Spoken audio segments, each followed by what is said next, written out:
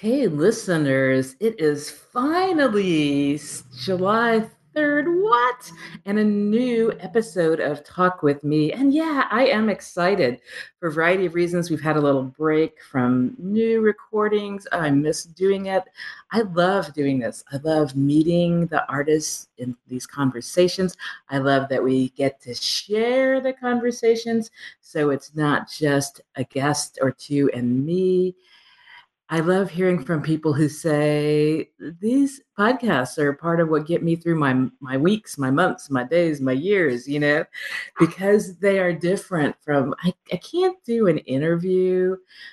It's kind of an interesting thing. I can't meet somebody and not ask some questions, but I never know what I'm going to ask. So, well, a couple things I know I'm going to ask. But anyway, so here we get to do sort of the personal side of art and community. And we get to talk and show how art can really bring people together, can open minds, can help people stay alive during complicated times, can help people think about things that maybe they weren't going to think about, but they happen to see it in this painting or hear it in these words at the mic or on the page. I mean, art is so, so, so important. Here I am. I'm the social worker who works mainly with helping people want to stay alive because life is so, so hard. They're not sure they want to. And I believe in the power of art. I know that it saves lives very literally. And I know that it also sometimes nudges people because you hear the story, however you hear it, in terms of whether it's through a sculpture or a painting or a production on theater, whatever. You hear this story and you think about things that you would not maybe be thinking about if somebody tried to give you a little talk about the data on blah, blah, blah, blah, blah. It's like, who cares? But you get to think about it through the lens of people and their experiences. So I am super excited that in some sense, we're going to get to be at the beginning of a bus ride with this guest because he's going to be bringing poetry in this caravan, which I think is awesome, part of his adventures in poetry. So I want to welcome, so tell me who you're talking with today. I'm going to welcome from Buffalo, New York. I have this vision of a wrestling ring because we watch Glow with Mark Maron. Sorry. I'm going to welcome Julio Montavo Valentin. Julio, welcome. Well, thank you. Thank you. I'm a weirdo. What can I say? Oh, we got to be a weirdo these days. Definitely. Oh, gosh. So you're in Buffalo, New York, or nearby, right? Is that? Yes, yes. I'm dead center of Buffalo, New York, All and it's right. very beautiful here today. Ah, all right. All right. There's lots of art going on around you guys, huh? Oh, we are oversaturated with art here. We have readings on top of readings almost every other day, and just many people just up at arms, ready to, fight the good fight with their art. And Mm-hmm. it's beautiful to see it flourish in these last couple of years. Not to say Yeah. that it hasn't been, but um, in my experience, seeing so many young poets and writers and artists um, just constantly support each other and thrive, Mm-hmm. and older generations constantly promoting these younger artists. It's an amazing thing to see. Yeah. That's cool. It's so interesting to me when I realize that even in the connections that I have through this podcast, that there are, I would say, three generations of poets in particular who I talk to periodically. And now I'm going to give a shout out, and this is my pressure thing because I so want this to happen, to Scott Silsby. Scott Silsby, when we recorded the last time, we were talking about, he has this poem, and I always get the name a little wrong, but the poem to me is the concept for an anthology. The poem is about older poets telling stories to younger poets and younger poets telling the stories that older poets told them, and Mm. it's like I want that thing, that to happen as an anthology. I want those people who have those multi-generational poetic links, to be able to be represented in a volume. Not that they all will be, but I mean, I think about people who I've had the privilege to meet, and the amazing stories of people who are still writing poetry, people like Bill Gaynor, and in my community, Jim McCrary, who've been writing poetry and been part of the poetry scenes from the 60s, And Yeah. so, when they mention Allen Ginsberg, they're talking about a friend. They're not just talking about somebody's book they've read, It's like, oh my God, this is so cool. And then I don't know how well, if you've ever met Rob Plath. Rob Plath, it will be coming to Fountainverse, KC's small press and Oh, poetry. yes. Yes, Rob's, I know of Rob, and I look forward to finally meeting him in person. yeah. Uh, Well, Rob, one of his teachers, one of his literal teachers at university was Allen Ginsberg, So it's like, oh my God, all this stuff is so cool. Anyway, ramble, ramble, ramble. I want to hear about you. I really do. And I want our listeners to hear about you. So, Marcia, shut up and let him talk. So, give us a little bit of background about sort of just some things about who you are. And then, throughout the conversation, we'll hear more about sort of how you got to be doing some of the things you're doing, what they mean to you, and of course, hearing some of your poetry. So yeah. Julio Montalvo Valentin, who are you? Who am I? That is a good question.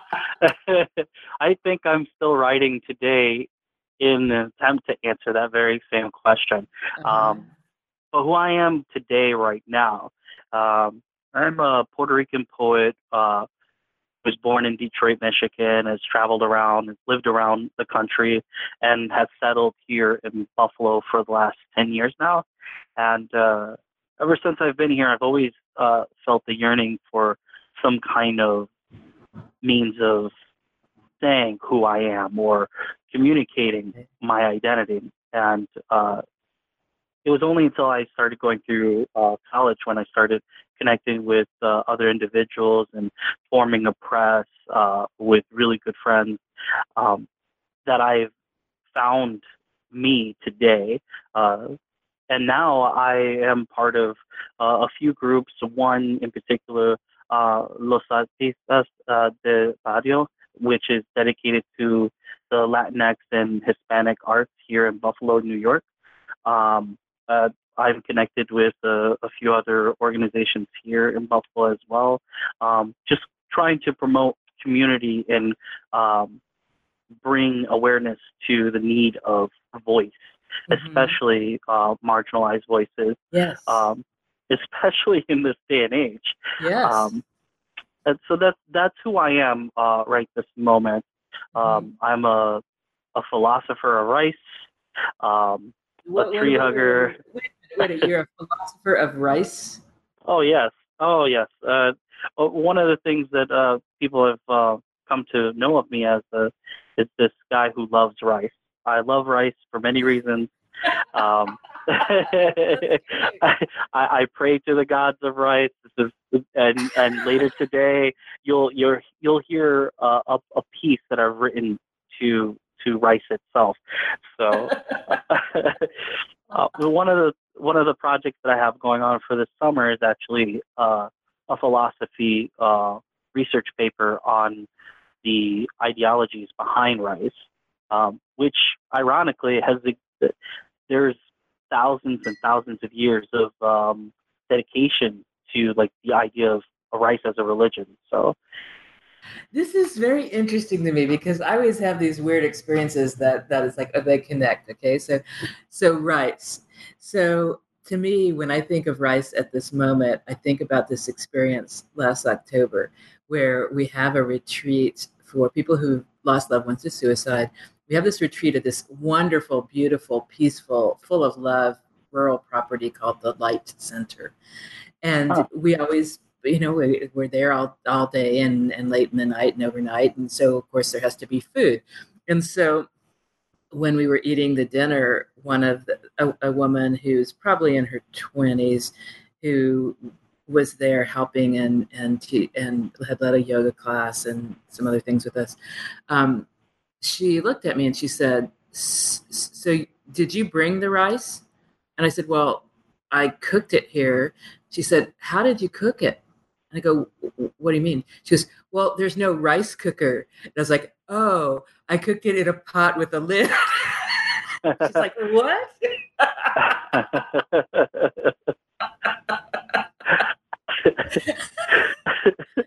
Wow. Oh gosh. No offense to people who use rice cookers, but it's like, well, obviously there are ways of cooking before rice cookers. I to each their own. I just can't see how rice can taste delicious in a rice cooker. Just it requires a certain element of patience and care. Yes, I'm with you.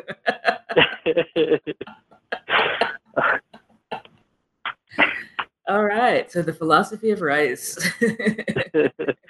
and it stems into a lot of what I've been writing about in the last couple of years, and it's just only recently that I've realized how much my life is influenced on rice itself. Just the idea of rice as a commodity, and its origins in Latin America as not something being natural in its beginning.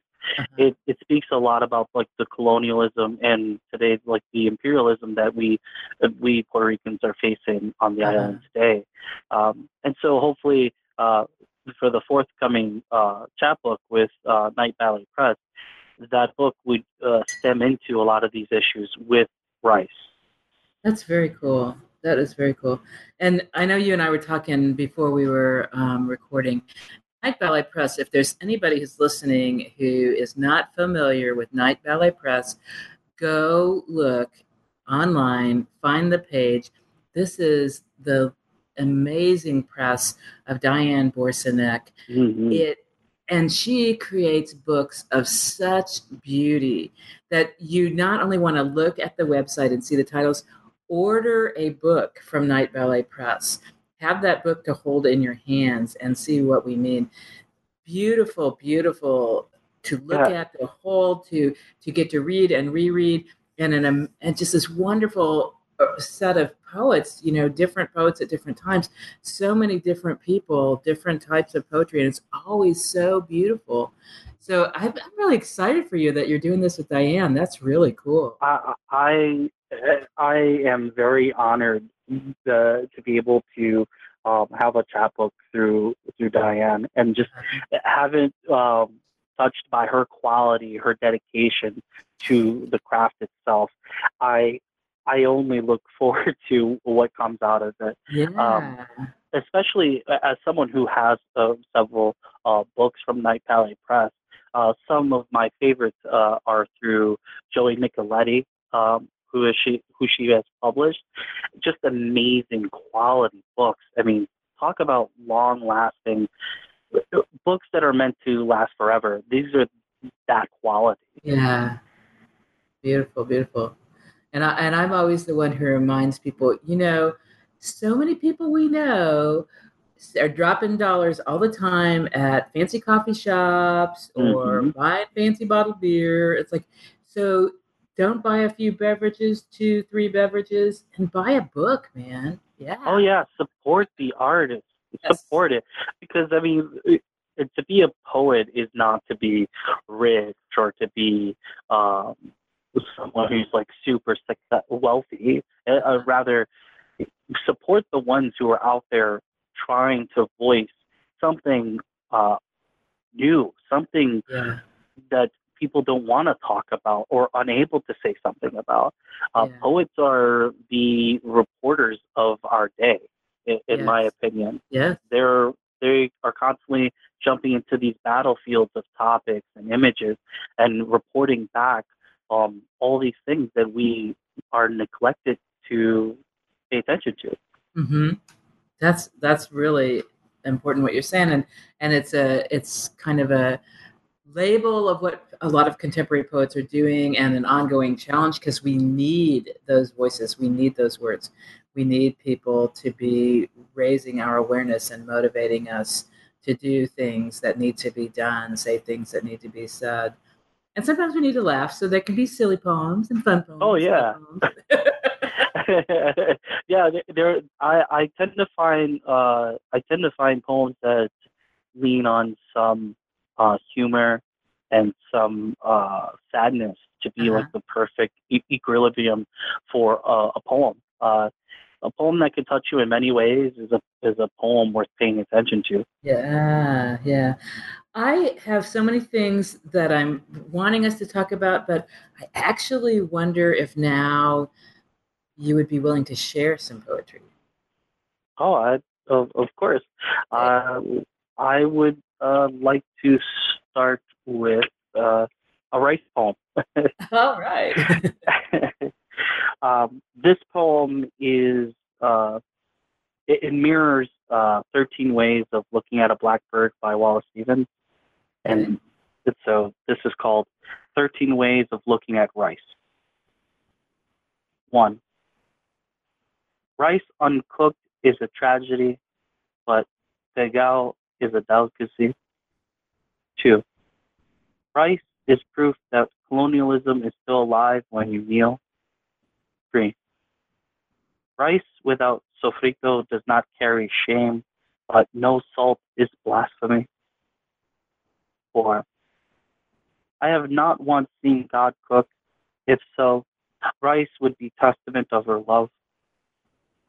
5. Baptism is when canola oil snaps, reddening the skin. 6. The first time I prayed to rice, there was a downpour in St. Louis. 7. The road paved by rice is a blessing on those walking for love. 8. When Lubriel died, we saved a bowl of rice, praying he doesn't go hungry again. 9. The circle of life is also known as the rim of the Oya. 10. When the buildings fell, I sunk my skull into rice, hoping it'll dry out the tears. 11. The body of rice can only be softened through the patience of the heart. 12. I saw rice today in the shape of light breaking through the clouds. 13. For every grain of rice, I am grateful it was not a bullet. You took us all over with that. That was amazing, Julio. Thank you, thank you. And just for the listeners, there's two words that I said. One word, begao, which is a delicacy, a rice delicacy. It's the when you cook rice in a on a stove top in a pan in a giant pan. On the bottom of the rice, on the bottom of the pan is like crunchy rice, which is often not like called pegao. It's a delicacy. It's delicious, and in my opinion, it's meant to be good fortune. You're supposed to enjoy it because you never know when you're going to be able to eat again, and not wasting it. It's a blessing.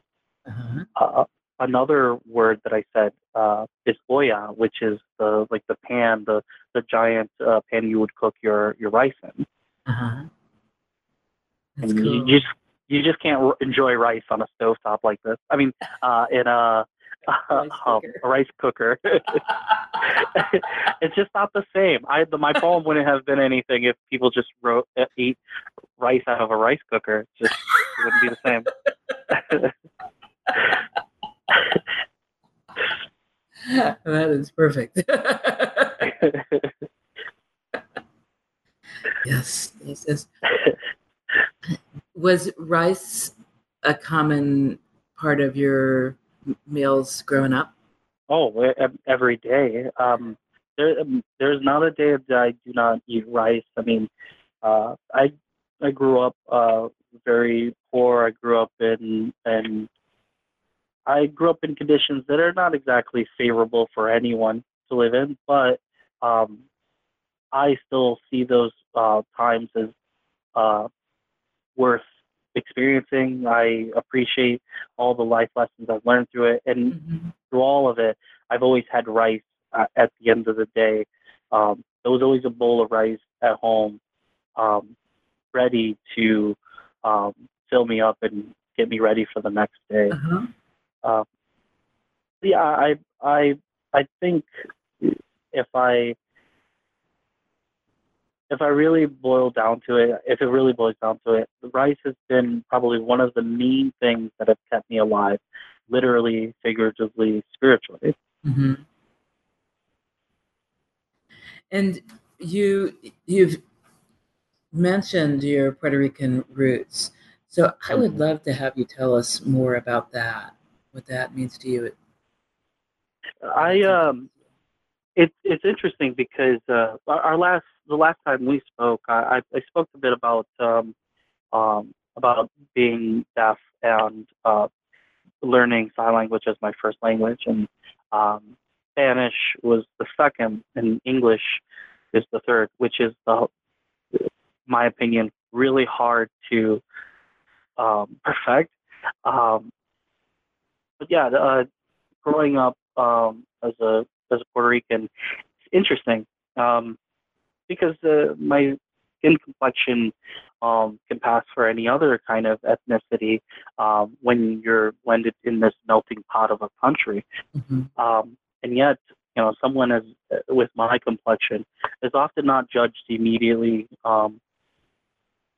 and it's scary because last year I did a road trip with another poet, and um, I did research on what it means to travel the country as a Latin poet, Mm-hmm. a Latinx poet, as a Puerto Rican poet. And in my research, I found that it's the same no matter what city you go to. That there will always be this bias that you're going to be presented with just from face value. There was many moments where I was kind of shunned upon from going into a store or looked suspiciously because I've had a complexion that people weren't completely comfortable with. At one point in the road trip, actually, a study had just came out saying that 50% of the country do not realize that Puerto Ricans are citizens. Right. And this is in the middle of me on the road. I'm in somewhere in Colorado, and I stop at a gas station, and the other poet who was traveling with me recognized that uh, I was using my ID with Mm-hmm. every purchase I was making, and was curious as to why. And him, as a white male, um, never had um, this moment of being questioned who you are or have to present your identification whenever you make a purchase. And this happened the entire summer. And I thought it was just a very normal thing that you're supposed to, anytime you purchase gas, you show your ID with your debit or credit card, or sometimes with the cash, and just make sure that you're supposed to be able to do something like this. And I didn't know. And I come home and I feel different. I come home and I realize that there's some things um, that have been happening all over the country that has been happening right here in my home in Buffalo, New York. Um, and so, as a Puerto Rican poet, I thought, well, if I'm already writing about voice, and I'm already a part of a community that has been very supportive of me. How can I give back? And so I decided to join some organizations, like some that I mentioned earlier, and constantly try to support the artists that are here already, um, the marginalized voices that need to be heard Mm-hmm. in the process of it all. And then, of course, the bus that I purchased earlier this year, Uh-huh. um, all in the attempt to kind of like bring more awareness and bring more poets and bring more diversity into the scene that we are still lacking. Mm-hmm. That's powerful. I mean, just thinking about your experience, your assumption that you have to verify that basically you're legally here in this country. It's I yeah, it's it's important. it is and it still happens. Just the other day, me and another Puerto Rican poet, we both driving on the highway, Buffalo being very close to the border. I happened to make a wrong turn and I landed on one of the bridges that crosses to Canada. I didn't have my passport on me, nor did I have my enhanced license on me. And mind you, I am a shade that's still very questionable to our government of today. And so I'm stuck at the border with another Puerto Rican poet, and the first thing they ask is, "What are you doing here?" And I say, "Oh, I made a wrong turn. Mhm. I'm going to a poetry meeting." And the border patrol agent says, "Poetry? What's poetry?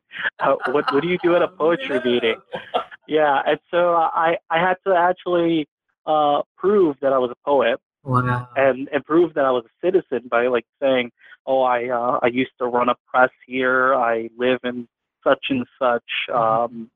And I had to straighten my back. I had to clear my throat and seem like a model citizen of some sort, which is still it's sad that it has to come to that. It's But you use the word sad. I think it's infuriating. I imagine you feeling terrified, and oh I'm thinking, yeah, I was very nervous. I was very yeah, scared, yeah. and even worse, I couldn't remember any poems, Mhm. and so I gave the guy the one of the worst poems I've ever read, the only poem I could seem to remember at the time, and Mhm. he gives me this very questionable look, Mhm. um, and he starts typing down, doing whatever he needs to do, and right before he starts asking us to get out the vehicle, um, he my uh, passenger by the name of Rachel Robes, a Puerto Rican poet, starts reading her poem called American Love Story. And it wows both agents on either side of the car, and they give a round of applause, and they love it, and they let us go. And it was a moment where we were very scared and felt very lucky that we got through. Yeah. It was it's an interesting it was an interesting moment where we not only had our our heritage questioned for just a second, like if we even belonged here, um, but two, our ability to be a poet or to prove that we are poets. I think I failed at that moment. I was I was definitely nervous and definitely Yeah. scared, but um, it is definitely something that happens every single day, and I'm sure I'm not the only one that goes through this. Yeah. And that's something we all need to know, and I think at a very different, but to me, an impactful conversation I had actually with my husband, and this terrible thing of the caged, incarcerated children. There was a news piece that I watched, um, and it seemed to me very credible about this particular site, and it was a big tent facility, and the legislator, I can't remember right now who she was, but who had been able to visit this place, that actually it's well air conditioned. The kids have, at this point, there's lots of access to medical care and other support. There's bottled water. There's really good food. This particular place right now is actually safe. Not that we're glad that the kids are there, but at least this set of kids are not in cages. They are in this thing that is pretty good care. And my husband said, "Why didn't Trump send those to Puerto Rico?" It's like, yeah. Why did not send the kids, send that facility? Why wasn't that the response to the devastation in Puerto Rico? Let's get people safe. Let's get generators. Let's get bottled water. Let's do all these things. Take care of the people of Puerto Rico. And our president doesn't value that, as we know. So I'm just saying, for me as a person of light skin, I need to hear those stories. I need those reminders, um, that that there is such pervasive racism Oh, that, it's yeah, it is so it's so out in the open that it's become this thing that you expect to see in the background. It's like uh, seeing the same crime or seeing the same story over and over again, or hearing the same poem over and over again, and just not paying attention to it anymore. And I think that's what happened when when Hurricane Maria hit the island. Um, that we saw this like commotion on the media, uh, but the government just like immediately switched the attention to something else, right, um, and then obviously this misunderstanding of what Puerto Rico is exactly. Um, Puerto Rico is a Commonwealth um, territory. It is essentially a colony, still a colony of the United States after 1898, and that's after the Treaty of Paris. And so we had a choice back then to be exploited with or without privilege.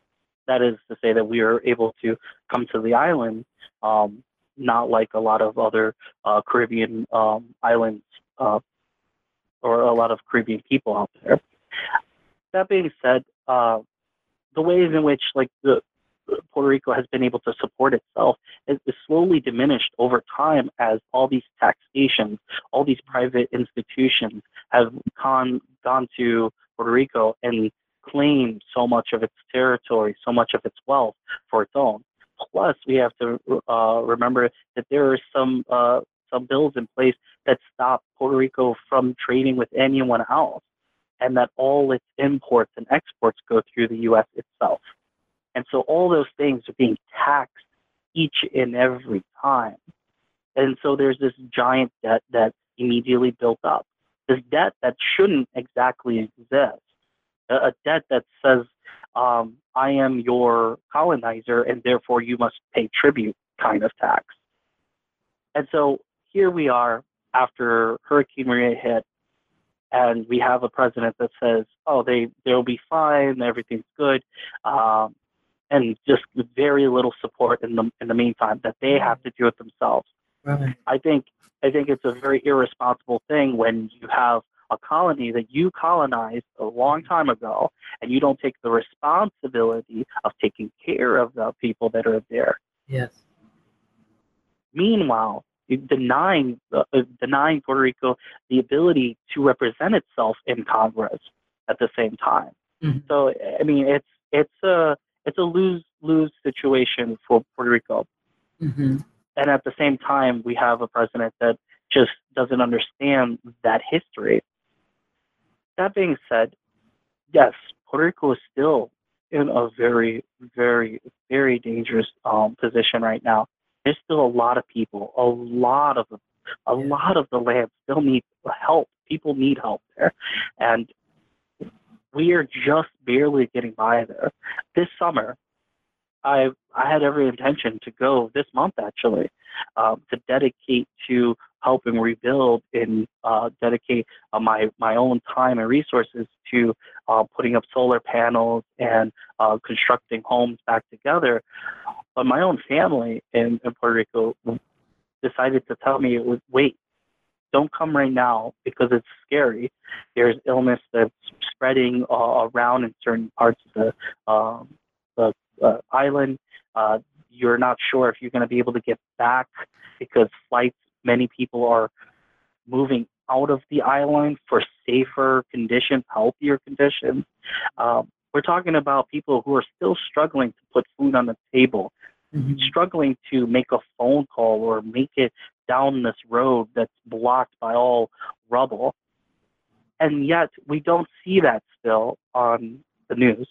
Right. People were so focused on the storm, they never focus on the people and the foundation of what's left. And that's why I find myself writing more about rice and more about Puerto Rico, because I can't help but find that I need to say something, or else they'll just go silent like everything else. Uh-huh. That being said, I do have a poem for the lives that we know so far that have been lost to Hurricane Maria on the island. A number in which was miscalculated by FEMA, by however they did it. A number they assumed was in the teens, and that is now in the thousands. The poem is called "For the 4,645 plus lives buried under the blue line. Ayúdame, yo soy la luz, churning in ravines blurred under stars, plant oceans too stretched to become tangible for cup and morphine. Ayúdame, finger spell strokes of your name in reflection that both haunt and bless the willing. Here in spaces too tall, here in thoughts too deep, here are tears washed out to skip like stones for attention."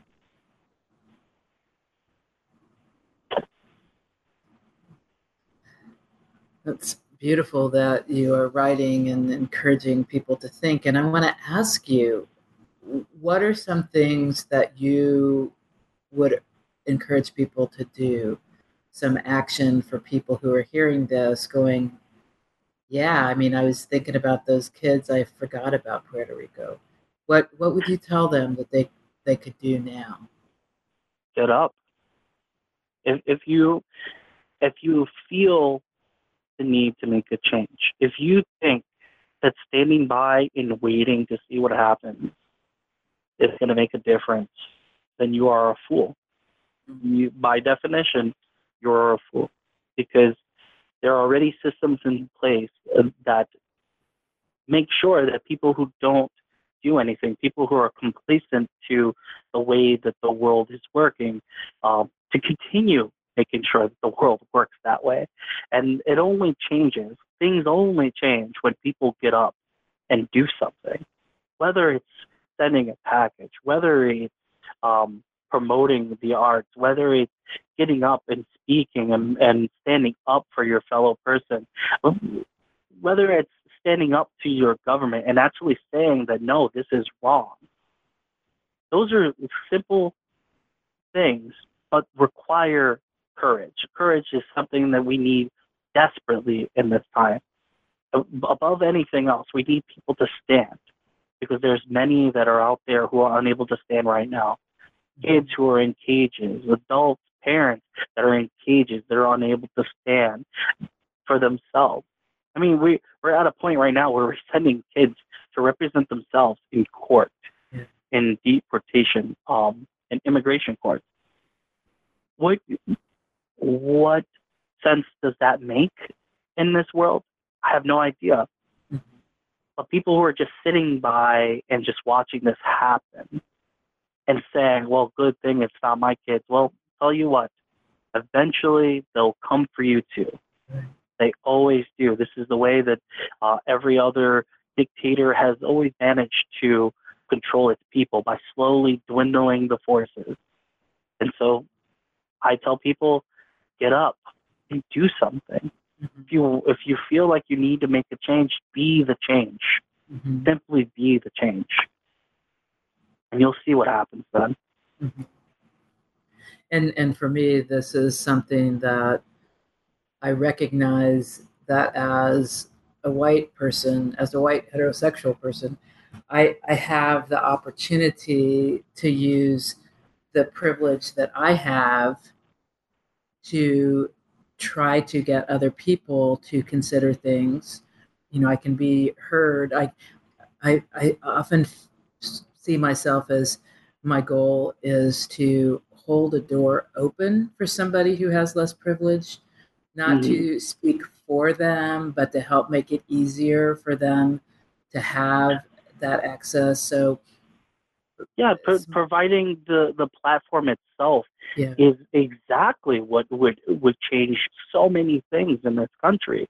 I mean, the fact that people don't understand the idea of what immigration is, or the fact that a lot of people don't understand the history of the country in terms of like the borderlands, for example, and how the why the people in Mexico and all these other countries are trying to migrate here. There is a lot of lack of information that is out there, and yet we still have media outlets and people in positions of power that refuse to acknowledge, or rather silence, all those things, so that they keep people in order, in their order. But like this particular platform itself, being able to speak on this platform is already a step forward. For all those listeners out there, at least you get to hear my story, my output, my input in this, and hopefully this change people. Right. And that's all we can do. We could hope, but at least we're taking action. Right. Yes. And so for you, poetry and your bus will be that vehicle, And indeed, I mean, I one thing I've noticed so far in my time as a poet is that you can write poetry at home, and there's no shame in that. I mean, we have many greats like Emily Dickinson, who rarely went out to publicize or read in venues, just simply wrote. But now we're in a time where people need to be heard, and it just requires that little bit of courage. And so for those who do have that courage, they may not have the means to make it to another platform to present themselves or to be able to be heard. And so that's where my idea of the bus came through. Originally, it was supposed to be a tiny home, but eventually it became this idea of a poetry caravan. I bought a mini school bus in January of this year, and it's almost done. It's almost converted into a tiny home / reading space of some sort. And the idea is that when it's done, I'd be able to facilitate groups of poets from Buffalo or maybe other cities and travel to other places to continue to expand on this idea of diversity across the country in readings. And that's not to say there's a lack of it, but we are definitely in need of more. There's no question that as much as, as I keep saying, I'm a white heterosexual person, and I know a very, very large number of white heterosexual male poets. And I do not take away from them in terms of their gifts and their passion and their compassion, but I also am aware that we of white skin can fill a room and not leave space for other people. And that's part of what I mean by my personal effort to open doors, that we have, I, as a person of white skin and privilege, have to be willing. That's an important part for me, is to move out of the way and help somebody else. And so, like, I when I talk about guests for the show, I mean, my hope is to have a diverse set of poets, whatever kind of artists I'm talking with. I love, here in Lawrence, Kansas, our local independent bookstore, the Raven Bookstore. Danny Kane, who's a poet and the owner of the store, starting the past a year ago, one of his goals with the many readings that they have at the store is to highlight people who are in more vulnerable populations, to not fill the rooms, not have the mic be taken by only white male and female heterosexual people, but to really give space for everybody. And that's so important. And so, there are these things that are happening that I realize we need to do more of that. Those of us who can make those things happen need to do that more and more. Indeed. And it's you touched up on something that I want to speak a little about.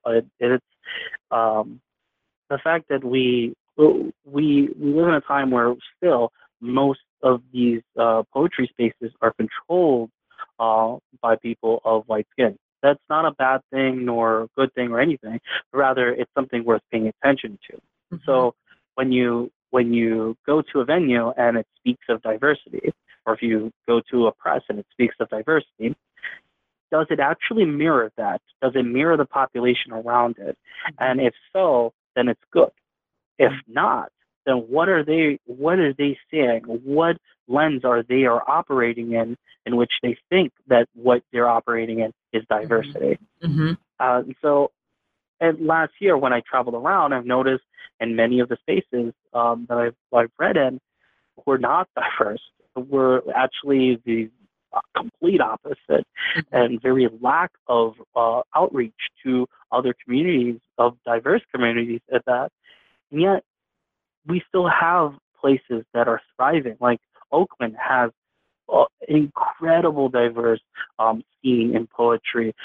Kansas City, for example, Chicago, Dallas, Buffalo. We are seeing these diverse groups coming out, Mm-hmm. and I feel that we still need more, especially when we're dealing in times in which we're constantly seeing people being silent. We need more people just constantly to speak up, read a Yes. poem. Don't be scared. I mean, we're all scared, and, but at least we'll do it together. Yeah. Cool. So I'm thinking we're recording today on July 3rd. That means tomorrow is that odd day of July 4th. But one of the special things about July 4th is it's also your birthday. So happy Indeed. almost birthday, Julio.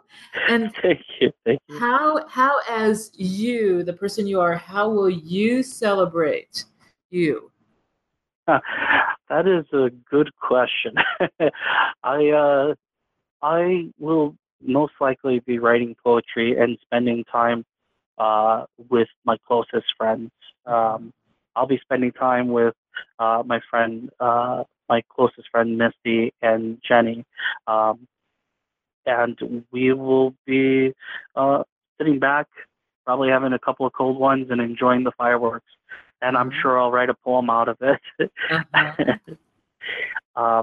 Yeah, that's exactly how I plan on celebrating my birthday, in peace and with good company.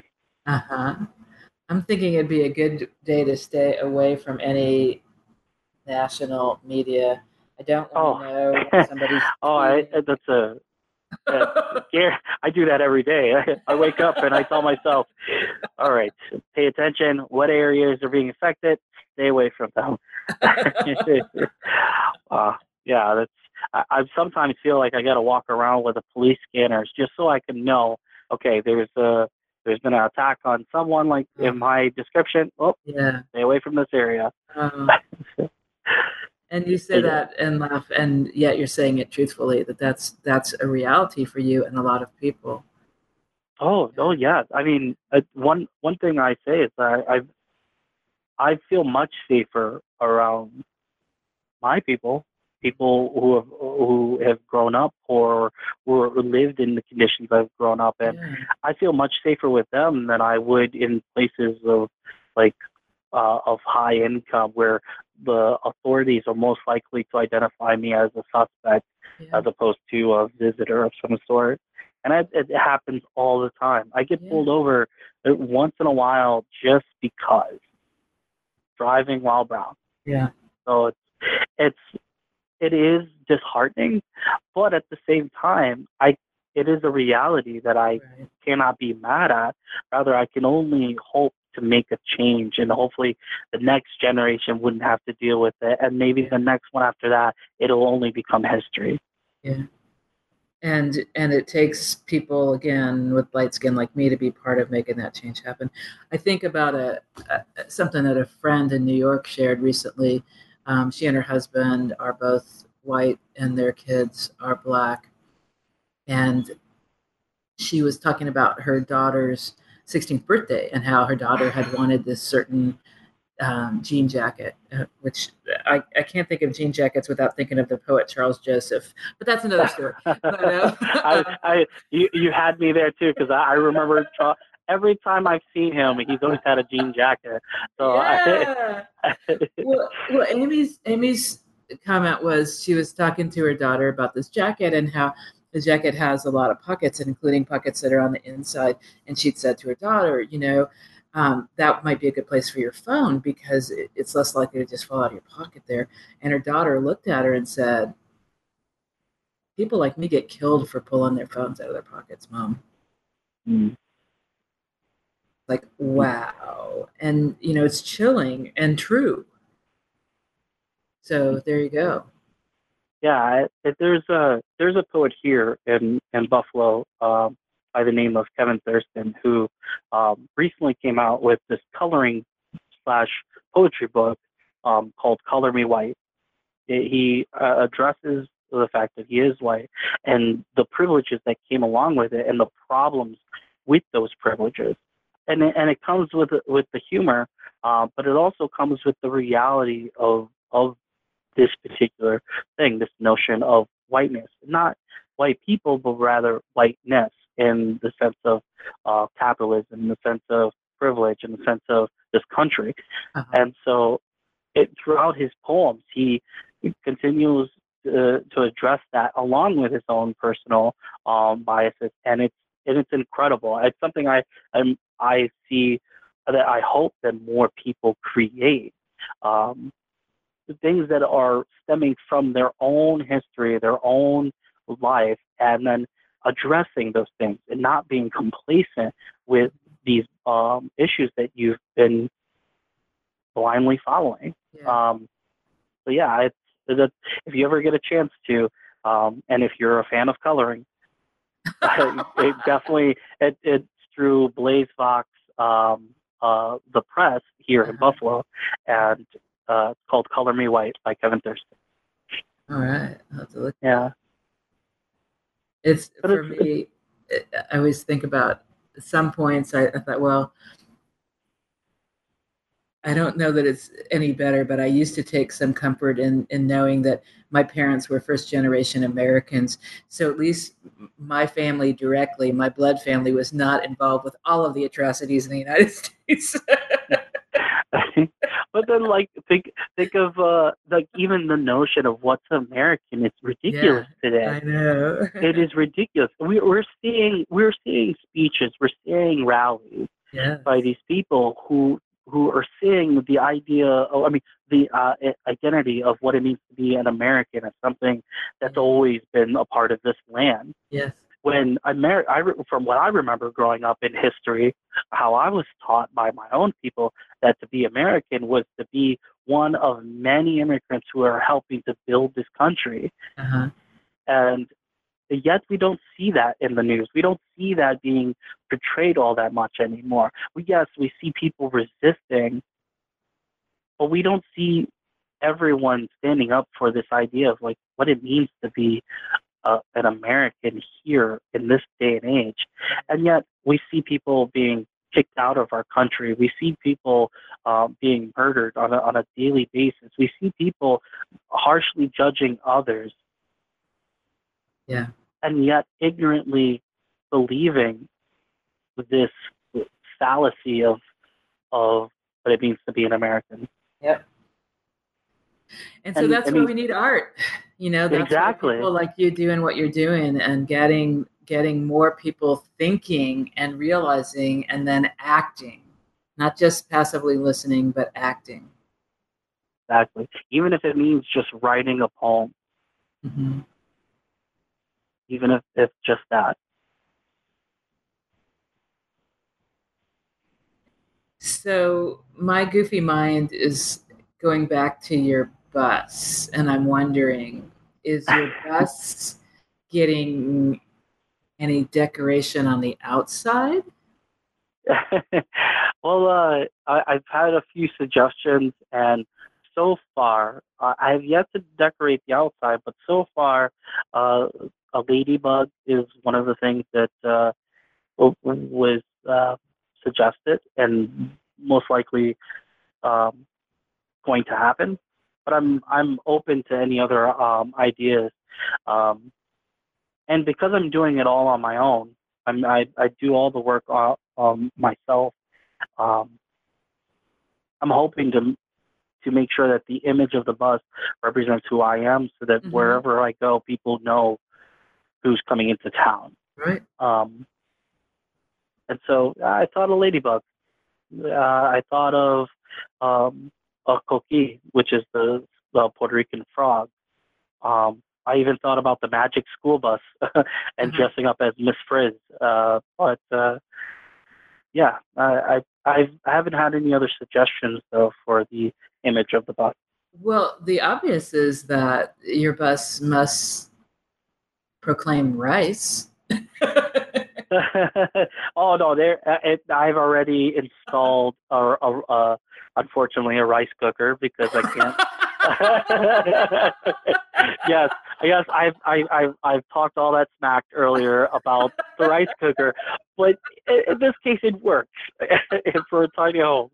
And I do have a small tote of rice, so this way, no matter where I go, I'll have that. Uh-huh. Um, it's unfortunate I couldn't get a stove, but yeah. Rice cooker. Oh no. I have to have Okay. rice somehow. So That's right. You do. You do. You do. So, how about another poem as we're getting close to the end of an hour? I would love to encourage people to hear more and then be ready to go in the fall to Night Ballet Press and buy this as yet unnamed book. How about another poem from you? ah, this poem is just a bit longer. Um, it's an older poem, but it is still relevant, and I look forward to the day that it no longer is. It's called "If You Miss the Shuttle, Call a Taxi Cab." On a Liberty cab ride to school, a speaker on NPR announced through the car stereo that a nearby galaxy, just 39 light years away, about the distance between us and humanity's compassion these days, could have 7 Earths. 7 whole freaking Earths. That's one for every mega corporation that can afford to go on government tax breaks and souls that they have collected thus far. After all, only the affluent have the power of spare change for space travel and the pejorative sense of humanity anyway. So we can only hope that the belly of the machine that controls us goes hungry, if only to bring back those souls. Maybe when it all goes down, we can grease up our hands and rebuild again and again and again until change is inevitable and inherent, unlike healthcare and government cheese. We can do that. But until then, the well-to-do kings will be coming, looking to plunge and plunder new lands like heaven, Valhalla, Elysium, Midland, any place unmangled under the misconstrued, because dollar signs are easier to read and figure count for worth than protest signs for environmental protection and change. They already got Narnia. Yes, the CGI is amazing and the land there is abundant with resources, but none of that is for sale because it's trademarked and already controlled by 4 privileged kids where the girls are constantly undermined by the boys trying to be heroes with all their anger issues in all of the movies, just like how Hollywood likes it. The Liberty cab driver chuckles and says, "Finally, we can leave, since this world has gone to shit." I knew where he was going with this, so I didn't respond, because it's all so scary for people like him and I now more than ever. Sometimes the silence keeps it away, like ICE, like ice, like space. The two of us laughed once more and played off as an awkward taxi cab confessional. But then I saw opportunity shining bright in the driver's eyes. Opportunity like a new start for his family, filled with a new generation to rebuild. a new nation, a new society, and new rules that could fit the new times on a new earth with new air and new water after a new journey. He came here looking for a new life promised under the American Dream Act. He came here looking for that with his family, but quickly realized the only new here is discount fast food, music, and products lining the aisles of Walmart. I looked again at his glistening, hopeful eyes. After all, only the cockroaches and the poor migrate and survive. I guess the prosperous can only make it so long as money is the key to keep them dreaming, as Kanye would say. At my destination, I pulled out a 20 plus tip and thanked the man for the ride and pull. He said, "I'm grateful, sir. I hope we meet again in the stars. If not, call me and I'll take you there." That is so relevant right now. And so that I want to ask you, when did you write this book? I wrote this in one of the first instances of ICE's movements and towards people of my background or people from other countries of Latin descent. And this was written early last year, and I thought, after our after we've had a new president and this NPR announcement of the 39 light years away that this galaxy has these worlds that we can travel to. The only ones who were interested in going to that was the affluent, the rich, and there was even a notion from the president at the time, Trump, who wanted to go and like travel there. And now we're in a time where he actually is projecting this notion of a space force that he wants to invest in, and we still have ICE still subjecting many people on unlawfully and wrongfully, and we still have people like this Liberty cab driver who just barely made it and was hoping for a new life, and now is fearful that he may have to go back to an old one. Mm-hmm. But the truth is, I mean, in the rule of survival, the poor always migrate and survive. The rule of survival is that you keep moving. And that's why we see these people coming over the border. They're moving for survival. Mm-hmm. And it's embarrassing that we still have people here in this country that would even see that as anything but, would see that and assume that they're leaving out of privilege, that they're leaving to absorb and manipulate our resources here when they are just trying to survive. Right. We need to be a nation of compassion. We need to be a country full of empathy. Mm-hmm.